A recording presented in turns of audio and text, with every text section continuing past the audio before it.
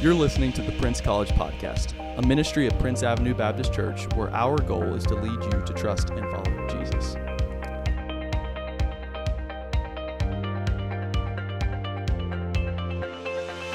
Hey guys, Chandler back here with you with Mr. Daniel Rowland. Howdy. And Miss Emma Story. Hey y'all. I said Emma. Emma. Yeah, it's Emma. Emma Story. Thank you. And we have a very special guest with us here today. None other than the Mr. Sir Reverend Pastor Josh. Very special guest. Very special guest. The most special. The most special. So, although not so special that I was one of the first people you asked to do this podcast. yeah, Right. You were, but hey, you were definitely like we had scheduled you weeks ago. Like we wanted to do you weeks ago. At least you made the I heard about it list. Top of yesterday. the So list. yeah. Okay. Anyway, it kind of felt like somebody canceled, to be honest.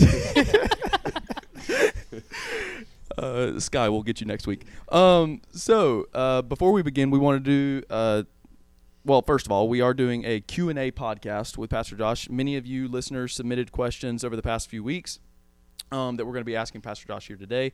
They're not easy, so are you ready? Yeah, I'm ready. First of all, do I look all right? I wasn't sure what to wear for this. Yeah, they This can't one? see you. It's great. That could have been better. That's Adam's color palette. It's It's all Adam's wear. All right, so we got a few quick fire questions. We're just going to Let's go. start off with just easy enough. Where did the phrase "I love you and I love being your pastor" come from? So this is actually a good story. When my first church, I was meeting with an old kind of seasoned pastor one day for lunch, and I looked at him and I said, "I really love these people." And it was my first pastor. I wasn't expecting this. I wasn't expecting like a genuine overflowing love. And he goes, "Well, have you told him?" I said, "Well, what do you mean?" He goes, "Well, tell him."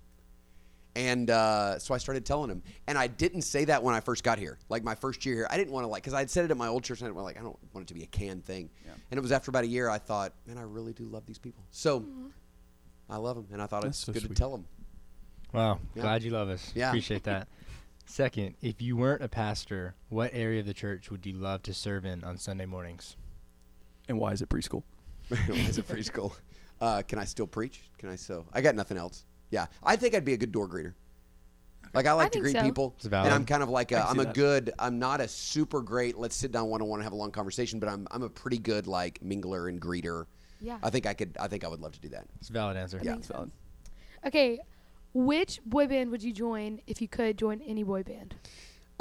So we have a family playlist Okay. on I love Spotify, this. and just the other day we were having a conversation that if we had to choose one boy band to listen or one band to listen to the rest of our life, we'd go with One Direction. Absolutely. I'm a Directioner. I'm a pretty big fan. Directioner. There you I'll go. be honest. That's exciting. Yeah, I love it. So Good. yeah. Good answer. Who is your favorite staff member who hasn't been to your house? Yeah, so that'd be pretty easy to answer. Every staff member has been to my house multiple occasions for different events, except Adam Tarver. So he's never been to the house. I don't really. Honestly, it'd take the whole 30 minutes to explain all of that. But yeah, he's probably my. So favorite de out of facto, he's de facto. Yeah. Okay. Yeah. There you go, Adam. So. You made the list. What's really your sad. What is your skincare routine and what's your favorite shampoo brand? So shampoo, whatever bar of soap Andrea buys, I use on my head, and then I do have a little bit of a. I'm not sure I want. I do have a little bit of a nightly routine. I wash my face every night. I have a little special soap I use for my face. Nice. That makes sense because you just glisten up there on stage. I do. I feel like I get this from my mother. I do. I'll be honest. I don't want to brag, but I feel like I have a nice skin. Moms give the best gift. I take care of us. Take care Moms of it. give the best gifts. Mm. All right, this is our final quick fire. You ready? What does the J stand for in J Josh, and why is it Jehoshaphat? Yeah. So exactly. I appreciate that. When I was a freshman in college, there was 6 Josh Smiths in my freshman class, just because there's a lot of Josh Smiths. Wow. My brother's Stephen Smith. That's worse. So my parents loved Jesus. They were great, but just super uncreative with names. Fair. So I'm James, which is even worse. James Smith. James Joshua Smith. So in college, I started using J Josh like for everything, like Okay. legally and everything, just to make some distinction. So I'm J Gotcha. Josh I feel like Smith. James Smith is generic name number 1, Yeah, like on the top of the list. it's true. Okay. And Josh Smith is pretty Probably up close. there. Yeah, I made a gotcha. good amount of Josh Smiths. So J Josh. Well, that's all for quick fire. So we're going to get into the questions that people submitted over the past few weeks. People submitted either anonymously or they put their name in. So we're going to make sure we get to the people who put their name in because they were bold enough to actually I love that. show their face. Thank you all. Amelia Hunt asks, what is the best way to reach those who think that they are saved but don't show any fruit? Yeah. Hey, Amelia. Thanks for your question. So when I was preaching through the book of Hebrews, I don't know if you remember that. It's like 4 years of preaching through Hebrews. So Vaguely. You remember that? Vaguely remember that? One of the things I realized during that, because there's a lot there about these types of people, is the best question to ask someone to really discern whether they really know the Lord is just to ask them about Jesus. Not about the time they got saved, but just, hey, talk to me about Jesus for a while. Like, what does Jesus mean to you? And so when it comes to people that think they're saved but they don't show any fruit, I like to try to get them to talk about Jesus. Talk to me about Jesus. I don't want to know about church right now. I don't want to know about a decision you made. Just tell me about Jesus. Like, what effect does Jesus have on your life? What does Jesus mean to you? And I think what you'll discern is there's a lot of people that think they're saved, but they have no affection for Jesus. Jesus just doesn't mean much to them. So to me, I want to get to the Jesus thing. So I'm a Jesus guy. So I want to get right to the Jesus thing. I recently heard a sermon or a podcast or something, and I think it was Sinclair Ferguson. He had said something to the effect of, like, if I were to tell you about the most famous man in the world, your first remark would be, what is he really like? And so, like, I guess in a sense, that's what you're saying. Like, you want people to tell you, what is he really like? Yeah, just talk. So when I get, like, this exact question, when you're trying to reach someone that you think may not be saved, I just keep bringing them to Jesus. Like, talk to me about Jesus. Tell me about Jesus. What do you think about Jesus? And I think what they would discern if they have no love and affection for Jesus, you're obviously not a Christian. Right. So, yeah. That's good. Second question, how do you share the gospel with people of other religions without pushing them away? Yeah, I love that. So, little fact you may not know, when I was in seminary, I worked with international student ministry at Duke University for 3 years. So that's what I did. I was on staff at First Baptist Durham, North Carolina. And all I did was international student ministry at Duke. So that's what I did. And so most of that was postdoctoral students from China. So did a lot of this kind of stuff. And, I would say the same thing, relationship building. So connecting with people relationally. And then I would say this, just same answer as the first one, continue to bring them back to Jesus. So we're going to get to this a little bit later, but we believe enough in the sovereignty of God to know that if someone's going to get saved, God's going to have to do a work in their life that we can't do by arguing them into it. So we love people. We talk about Jesus. My Uncle Jim Elliff used to talk about how we should talk to people with kind of unhindered, unreserved speech, meaning when you and I talk together, we talk about Jesus openly. And we'll say, God's blessed us, and I prayed about this. When we talk to a lost person, we seem to say, I thought about this instead of I prayed about this, or I sure am lucky instead of blessed. Just talk openly as a follower of Jesus Christ, like it's real to you, like this is every day. That's good. And so when it comes to people of other religions, again, pulling them back to Jesus, building strong relationships, and continuing the conversation without pushing them to make a decision, because they're going to make a decision when God has them ready to make a decision. I love that. I really do.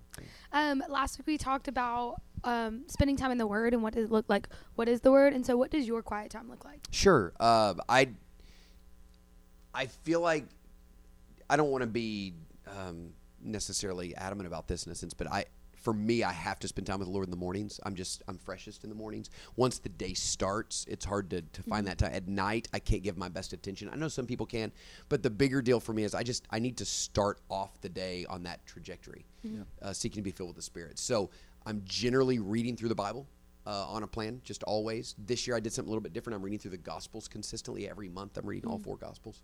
So, and I'm doing some other things as well. So my time in the morning looks like reading the Bible, and I always read the Bible with a pen in hand. I think I said this, I don't know if I said this in a sermon recently, but my uncle taught me that if you read the Bible with a pen in your hand, it's an act of faith. It's basically saying, I'm expecting God to give me something.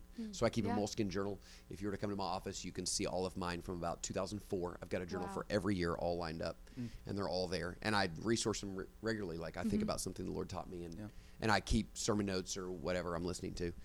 But yeah, a journal, a Bible in the morning, expecting God to tell me something, writing things down. And then I learned something from George Mueller, not personally. We never really got to know each other, but famous missionary. He's known for his prayer, but there's a book, The Spiritual Secrets of George Mueller or something like that. He talks about the fact that he used to always get up in the morning and try to pray first. And then he'd read his Bible, and he never could pray But when he switched it and started reading his Bible first and then praying, it started to work. And the reason is because he just prayed the scripture. So he's praying as he's reading the Bible. So that's more of a habit to me. I'm reading something, the Lord speaks to me, I stop and I pray, you know. And I really do feel like, and hopefully I think we're going to talk about this some this fall, I really do believe you can hear from God. Not in a sense of like you're receiving new revelation that's on the same lines as the Bible, but man, when you're reading the Bible, God says something to you and he speaks to you. And I think a turning point in my time with God had been the realization that I can hear from God.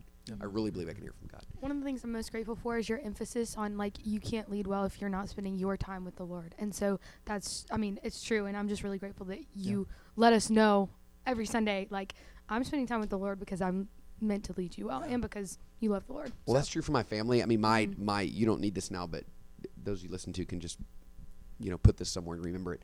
My key to parenting. And, of course, my oldest is 17, so who knows? They may all end up in prison. I don't know. But like, my key to parenting, my best advice on parenting is there's nothing that matters more than your own personal walk with Jesus Christ. That's it. Like that, all the books aside, you just got to walk with Jesus, and that affects everything. So I think it's true for pastoring too. On kind of the note of the word, this was sent in anonymously, but someone says, I often can spend hours watching TV or hanging out with friends, but then struggle to read my Bible more than 15 minutes. How do I grow in love for Christ and reading the word? I know it needs to be more of a priority in my life, but it can often feel hard to motivate myself to do it. What would you say to that person?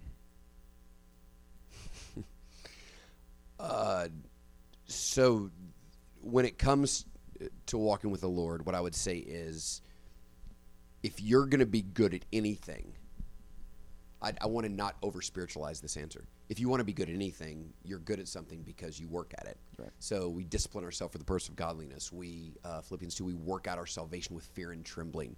So that work out right there means sustained strenuous effort, this working out. So if you want to be a good piano player, you practice. So what I would say to this is really simply a matter of discipline. Sometimes you read the Bible because you desire it. Sometimes you desire it because you read it. So if you sit there and wait, well, I don't really feel like doing this, I'd rather watch TV. Well, sure. But if you were to go and make the choice to turn off the TV and read the Bible and to sit there and do it, that would change the desire. Right. So you don't wait for a desire. So I feel like this question is really more of a matter of, you say you want to do something, but you don't want it enough to sit down and do it. Yeah. So turn off the TV, take an hour, and read your Bible, whether you feel like it or not. Yeah. And then through doing that, through pressing through and doing that, I think that might change your desire. So I would say that question is simply, if you're spending hours watching TV or hanging out with friends but struggle with your Bible reading, that's a discipline issue. Yeah. There's no real spiritual answer to that as much as if it matters, you do it. Right. I mean, you'd rather watch TV than study. You'd rather watch TV than do anything. Right.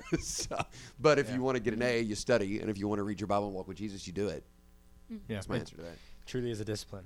I really love this question. I think it's really vulnerable and honest. I firmly believe in God's ability to hold me fast to the end, and yet I can't get out of ongoing sin. It leads me to believe that either God isn't powerful enough or I'm not saved. What would you say? How do I look to Christ and treasure him as I have before? Sure. So, if you say you don't have sin, you're a liar, and the truth of God is not in you. So the book of 1 John, I think, would speak a lot to this, and that would probably be a good place to dive in a little bit on this question for the anonymous person who wrote this. But it doesn't matter who wrote it, because I would say this is every single believer's experience. Mm-hmm. What I would say is this: in a sense, it's the ongoing sin that keeps you holding fast. It's the ongoing sin that helps you continue to treasure the Lord. Like you don't sin purposely because it draws you more to Christ. But like, if it wasn't for the sin, what would keep drawing you to spend time with the Lord? Like, Emma, you were just saying the reason I try to walk with the Lord in the morning. Mm-hmm. Well, it's sin. I know that I'm going to not be kind to my kids. I know I'm going to have quick responses. I know I'm not going to walk in moral purity without Jesus. So it's really the struggle with ongoing sin in much degree that keeps me going back to Jesus. So what the devil wants to do is take your ongoing sin and turn it into shame. And so what we do is we run and hide. This is the natural response to sin. This is Adam and Eve. We sin, we hide, but then God pursues us. So what I would say is allow that sin to make you run to God, not away from God. Yeah. That sin should make you constantly running to Jesus and be aware of the sufficient grace for that. And as we read at the beginning of Romans 6, we don't continue to walk in sin that grace may abound, but it's the sin that's driving you to keep treasuring Christ. How good is it that even in the midst of your sin, Christ loves you and is calling you back and has forgiveness for you? Mm-hmm. So sin will always be a reality in your life, no matter what, always. Mm-hmm. Just make sure your response to it is not to run away, but to run to. And it's counter of everything you want to do. Your sin always makes you want to run in shame. It always makes you want to hide. It always makes you want to run from God. But let it run to him, and what will happen, I think you'll start to treasure Christ more because you'll see his tenderness in your sin. We kind of talked about it with Sky, but it's the tension of Romans 6, 7, and 8. Yeah. We shouldn't sin anymore because we're no longer slaves, and yet you still do sin. There's no condemnation. Now live for Jesus. So it's like the tension that's there. So another one of the questions that were asked by someone specific, Ryan Perry asks, how do you balance answering God's call to move to Athens while still working together with Miss Andrea as a team? Oh, Ryan, that's a great question. Thanks for asking that. I would say we were, what happened right there? Nothing. Did I mess something up? She wanted us to ask the predestination question. Yes. So she skipped. I was wondering why you skipped the question. I just really care about Ryan Perry. You Perry. really care about anything with Miss Andrea. I really care. I do. Okay. I really do. All right. So, sorry, listeners, if you were here in the room, you would have noticed everyone laughing when this question was asked. It's because she skipped a hard question and went to a very softball, I just love Miss easy Andrea question. so I know you do. much. So I really is great. do. So just know the fastballs are coming in a minute, but we're still doing softballs here. I would say almost with everything, Andrew and I have just been on the same page. So we weren't looking to move. We weren't thinking about moving. As a matter of fact, Prince called us originally, and we weren't interested. They called back a few months later, and between that, just a number of things that happened in our life. Our frustration with schooling where we were, our sense that it was time for a new person to step into ministry we were in, that our assignment was done. My dad had been diagnosed with cancer between those first call and the second call, which is a desire for us to get back to Atlanta. Like there was just so many things happening in there. And so I would say when we visited here, it was very much of a sense of, I think we felt the same that the Lord was calling us here. One of our first moves, so we've lived in 3 places since we've been married. The first bigger move we made, I was probably more convinced we were supposed to go than she was, but at the same time, she trusted that it was right and knew that. It was harder for her. This one was very much this is it. We're ready. We know God's in it. And so just God put us on the same page. I don't say that. I'm not sure that always happens. I just think that was really a gracious gift of God for us both being ready. Visiting the church, visiting the school, we just thought, man, this is a win for us, for our family. Wanted to be back home. So a lot of that, it was a pretty easy decision. It's not always that way, but that generally was. That's awesome. All right, I got the fastball for you. Okay. What are your thoughts on predestination, the elect, and free will? Can I phone a friend, or do I need to get a skip or something here? Okay. Skip. Reverse. Yeah, that's right. You edit this, right? I love this question. So let me just tell you a little about my personal story. I talk about this a lot with people. When I first started to walk with the Lord, probably the primary influences on my life were more from the Reformed camp. Okay. And that's a lot of reasons. The people that invested in me were that way. The books that I started to read a lot of the Puritans, a lot of Jonathan Edwards. Of course, my generation, even I think much more than y'all's, my generation was really influenced by Piper, and that put everybody in this whole stream, all that kind of stuff. So I would say early in my Christian life, just because of the things I was reading and the people that influenced me and the pastors I was under and my association with a couple of ministries, and even my time at First Baptist Durham and Seminary, that was a really Reformed church, really led me in that direction. I got a little bit disenfranchised with guys that were so adamant about that and made that their thing. That kind of started to bother me. And then what started to happen is, I'm not avoiding the question, I'm getting to it. I started to see the difference between systematic theology and biblical theology. So this is big. Systematic theology is let's take everything the Bible says about everything and put it in a system, a well-organized system. Biblical theology is, I'm going to teach what this text says at this moment. Systematic theology is really helpful. and everybody needs to study systematic theology. The problem is there's a lot of mystery, and not everything fits in a systematic theology. So where I think a lot of the points of Calvinism, Reformed theology, you can make a lot of logical arguments for it and systematic theology arguments, but you're also going to come to some texts in which it doesn't seem to make much sense.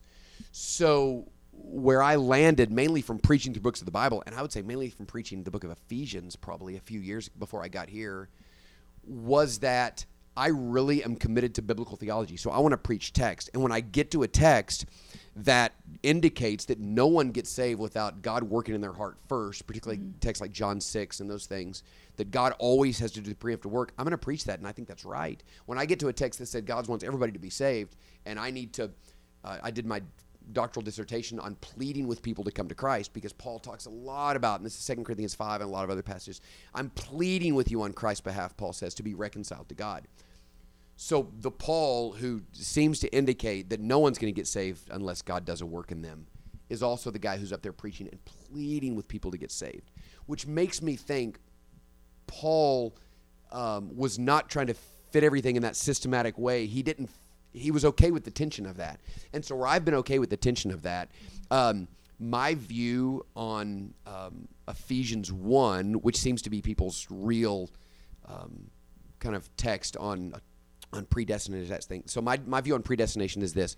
Predestined means God has a predetermined plan. Mm-hmm. I believe predestination means God has a predetermined plan that, and I get this from Ephesians 1, that, and from Romans 8, that the predetermined plan is that all of God's people will be sanctified and they will walk with the Lord. His predetermined plan is to make us look like Jesus. So God's predetermined plan for all of his children is to make them look like Jesus. I think the chosen in Ephesians 1, we're getting into the weeds here, but I think our chosen in Ephesians 1 is more of a corporate choosing, meaning God chose an Old Testament people, and in the same way God chooses a people. He has a people for his own possession. Titus tells us that are zealous for good works, so God's creating a people. So I would love to talk more about this. I guess what I would say is this. Be careful of trying to fit everything into a system, because if you do that, what's going to happen is you're going to get to a text and you're not going to know what to do with it because it doesn't fit in your system. Yeah. Mm-hmm. Right? So you're going to go, I don't know what to do with this text, and it's going to freak you out. What I would say is this. Preach every text and preach what's there. And what you're going to find when it comes to Calvinism predestination is there's just a lot of mystery.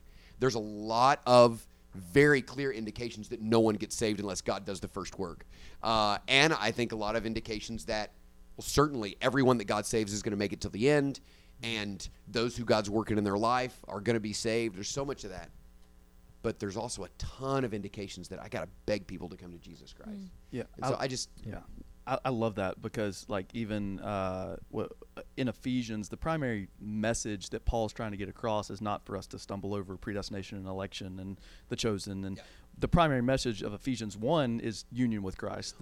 Right. His goal is to get us to understand. Well, and where this really helped me, the believers in Ephesus were feeling like they were lesser Christians because they weren't Jews. Right. And so what Paul is saying is, listen, no, if you're a believer, you are a part of the chosen people of God.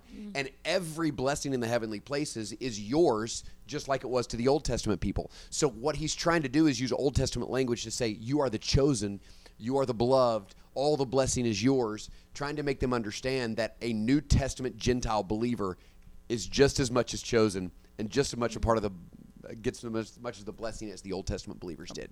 So he's trying to get them to understand that, and he's using Old Testament language to say, you're the chosen people of God. So God chose a people in the Old Testament. Listen, not all of those people got into the promised land, right? A whole generation missed it, but God has always had a people. And so in the New Testament, God has a people. And I think he's trying to emphasize that God's plan has always been the same. I'm going to have a people, and those people are going to be for my glory. So I'm more and more leery of over systematic theology. And that's why I preach the books of the Bible and just much more biblical theology. So. Yeah, that's good. This one might not be as much of a fastball in terms of, doctrine and theology, but definitely in light of, recent events, the question is, how would Jesus respond to someone who is upset about the Roe v. Wade ruling? Is it best to lovingly correct them or say nothing? So when it says someone upset, I guess my distinction there would be if it's a believer and an unbeliever. If it's an unbeliever, I don't expect them to be pro-life. So I'm not going to argue with an unbeliever about Roe versus Wade. I'm not going to get into that argument. First of all, I'm not going to change their mind by arguing. I'm not going to bring them closer to Christ by arguing. So if it's an unbeliever, I'm just going to say, this is how I feel, and I'm going to leave it there, and I'm not going to try to argue. If it's a believer, that's going to be different. So if I have a believer that is pro-choice, I'm going to have conversations with them, and I'm going to try to convince them that to be I said this a couple of weeks ago on Sunday morning, to be pro-life is not to be oppressing women. Yeah. We just actually believe that that baby in there is a living human being, and we think that nobody has the right to take that life. So I'm going to argue biblically with a believer on that and say, let's talk about this. Let's have a conversation. What drives me the most crazy as a guy with 4 daughters is this narrative that if you're pro-life, you don't think women have any rights. No, I just think the baby has rights too. Yeah. And so an unbeliever, I'm not going to worry about it. A believer, I'm going to argue with them from Scripture that they need to be pro-life. That's good. And that's not oppressing women to be pro-life. Yeah. That's awesome. I think we have time for one more question. Yeah. And so this last one, I can throw a fastball. Did God die on the cross, or was it just the humanity side of Jesus? That's good. So it's funny. The only reason I know anything about this is because a buddy of mine wrote a paper on this in seminary, and I remember reading it and think it was really interesting. There is a early church heresy, patripassianism, which means the Father suffered, which basically was trying to make the case that on the cross, God died in a sense. It's a heresy because it's what we call modalism, which means there's no Trinity. God the Father became God the Son, and then God the Son became God the Spirit. So it's just one God in different forms. We don't believe that. We believe in God in 3 persons. So Jesus died, and fully God, fully man. And you can't make a distinction between the fully God and the fully man in a sense. It wasn't just the humanity. God, in that sense, Jesus, God the Son, died. We have to believe that that happened. Again, there's massive mystery there. And this is a big deal with my theology. A big deal with my theology is embracing mystery, is not having to figure out everything about predestination, being okay with saying, you know, you're only going to get saved if Jesus comes after you and the Holy Spirit works in you first, and I can't do that. Like, that's totally a reformed view, and I believe it. Right. So I think the mystery in that is good. And I think with this, God the Father didn't die, so we have to make sure this idea comes out of basically a misunderstanding of the Trinity. God the Father didn't die. God the Spirit didn't die. God the Son died. We have to believe God the Son died. I mean, that's if we think he just fell asleep or somehow didn't die, then we're missing the gospel. So, yeah, I would say Jesus, and you can't, it's hard to make a distinction, and you got to be careful talking about, well, that's the humanity side of Jesus. Well, that's the divine side of Jesus. Well, Jesus is fully God and fully man. I don't think you slice that down the middle. Yeah. You also have to be a little careful, though, saying that God, the Son, died because he upholds the universe by the word of his power. And if he were to cease to exist, then the universe would cease to exist. Right. So there is like a... No, there's some mystery there. Mystery, tension. Yeah, there's mystery there. And like, I can't think... I was talking to a guy recently. There's a guy who... This is funny. There's a guy who wrote a book that really influenced me, and I thought I would just find out where he lives and send him an email and see if he would talk to me, and he did, which is really fun. That's awesome. Let's go. So really, like, I wrote him and I said, this book really helped me. Would you talk to me? And we scheduled an appointment to talk for an hour. Every time I would ask him a question, he would pause and he'd go, well, I'd have to find a text for that. And he did that like 5 times. And what it made me realize, this guy wasn't going to give me any answer without finding a text for that. So what I would say on this is, I can't think of a distinct text that addresses this specific issue. Right. And if not, then I'm going to end up being a little bit of a futile attempt to try to figure all that out. There is some mystery there, but we have to believe that Jesus fully died, because if he didn't die, then our sins wouldn't be forgiven. Yeah. And so, I don't know. Yeah. Are we missing any good ones here? Do you want to get it loaded? I mean, I'm good. I'm good. Okay. Listeners, how do you guys feel? Do you want more? We want more. There's Okay, one more. One more. Joe Connor asks, why are the genealogies of Christ different in Matthew and Luke? Well, first of all, let me say, I'm a Joe Connor fan. He's Aren't we all? Everybody's a Joe Connor I really fan. like that guy. He's so great. Yeah.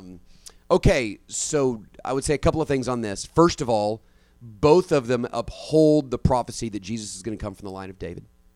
They both do that. They were written to different audiences. So Matthew, writing to a primarily Jewish audience, starts with Abraham and then traces it, which makes sense. Luke starts with Adam, because Luke, of all the Gospels, is preaching the gospel for everyone, for women, for the oppressed, for slaves. I mean, this is Luke's theme. So they start in different places in order to do that. There's a lot of theories on why there's a few differences. There's not, neither one of them, there's not a conflict between them. They just look at it from a different angle. And I think that's because of audiences. To me, the most compelling argument is that Matthew is tracing Joseph's genealogy and Luke is tracing Mary's. Yeah. Both matter because Matthew follows Matthew's dreams and visions and gives us more information about about Joseph than anybody else does. So Matthew's tracing Joseph's genealogy and Joseph's journey in that. No one else gives us that information. Luke is clearly tracing Mary's journey. No one else gives us the Luke 2 stuff except for Luke. And I think that's interesting too because Luke's got so much emphasis on the value of women and God's love for women and the women that supported Jesus' ministry. No one else gives us that. So a lot of people would say that Luke really was tracing Mary's genealogy and then follows the story of Mary. So obviously every person they both come from the line of David, but they both have two separate genealogies in the sense, right? Joseph comes from one and Mary comes from the other. So that's probably, to me, there's other arguments. That's the most compelling argument to me on how that works. And audience matters. I mean, this is why, for instance, like another example is there's the parable of the lost sheep. Luke gives it and Matthew gives it. Luke 15 and Matthew 18, same parable, almost exact same words, but it's two totally different meanings. Luke's is talking about the lost sheep as someone who is an unbeliever. It's in Luke 15. Matthew is talking about as a church member who's wandered away. Yeah. So exact same story, two different meanings. I think that's what you have with the genealogies. Yeah. They're showing the same thing, but they're showing it from two different angles because two different audiences. So Matthew and Luke do this a lot. Yeah, context is huge there. Yeah. Well, anyway, Pastor Josh, we are super thankful that you were able to sit down with us and to answer all these fastballs. That's great. How many people have done this podcast? I'm just wondering how many people asked before me. We three did it. Okay. And then Adam, and then Sky, and then we three did it 2 more times, and now it's you. Okay. So 3, 6, 7, 8, 9, 10. Yeah, okay. I'm fine being top 10, I guess. Okay. Top 10, maybe I'm 11, 12. You're top 3. You're top 3 three. guest. Top 3 on the guest list. Yeah, okay. top 3 on the guest. Okay. Good. After so let me just be clear. Down. Jace hasn't done it before me. Correct. Oh, absolutely. Right, good. So he's begging though. Jace was actually the last one we scheduled. Oh, I love it. No, this is great. Listen, before we go, I absolutely love our college ministry. Emma, you were asking about our move to Athens. A big part of that was I'd always wanted to pastor in a college town. This ministry really, really matters to me. I'm thrilled about the college students God has brought. I mean, it is a huge part of why I'm here. And so I want to see this ministry continue to thrive. I'm just really excited. And that is strange considering that Adam's never been to my house. Right. But I really do love this ministry. And we are so super thankful for you. Well, I think there's only one thing left to say, and I don't think that you're very familiar with this, but Emma, Daniel, you want to take it away? We love you. And we love being your Prince College podcast. Oh, I love it. Thanks so much.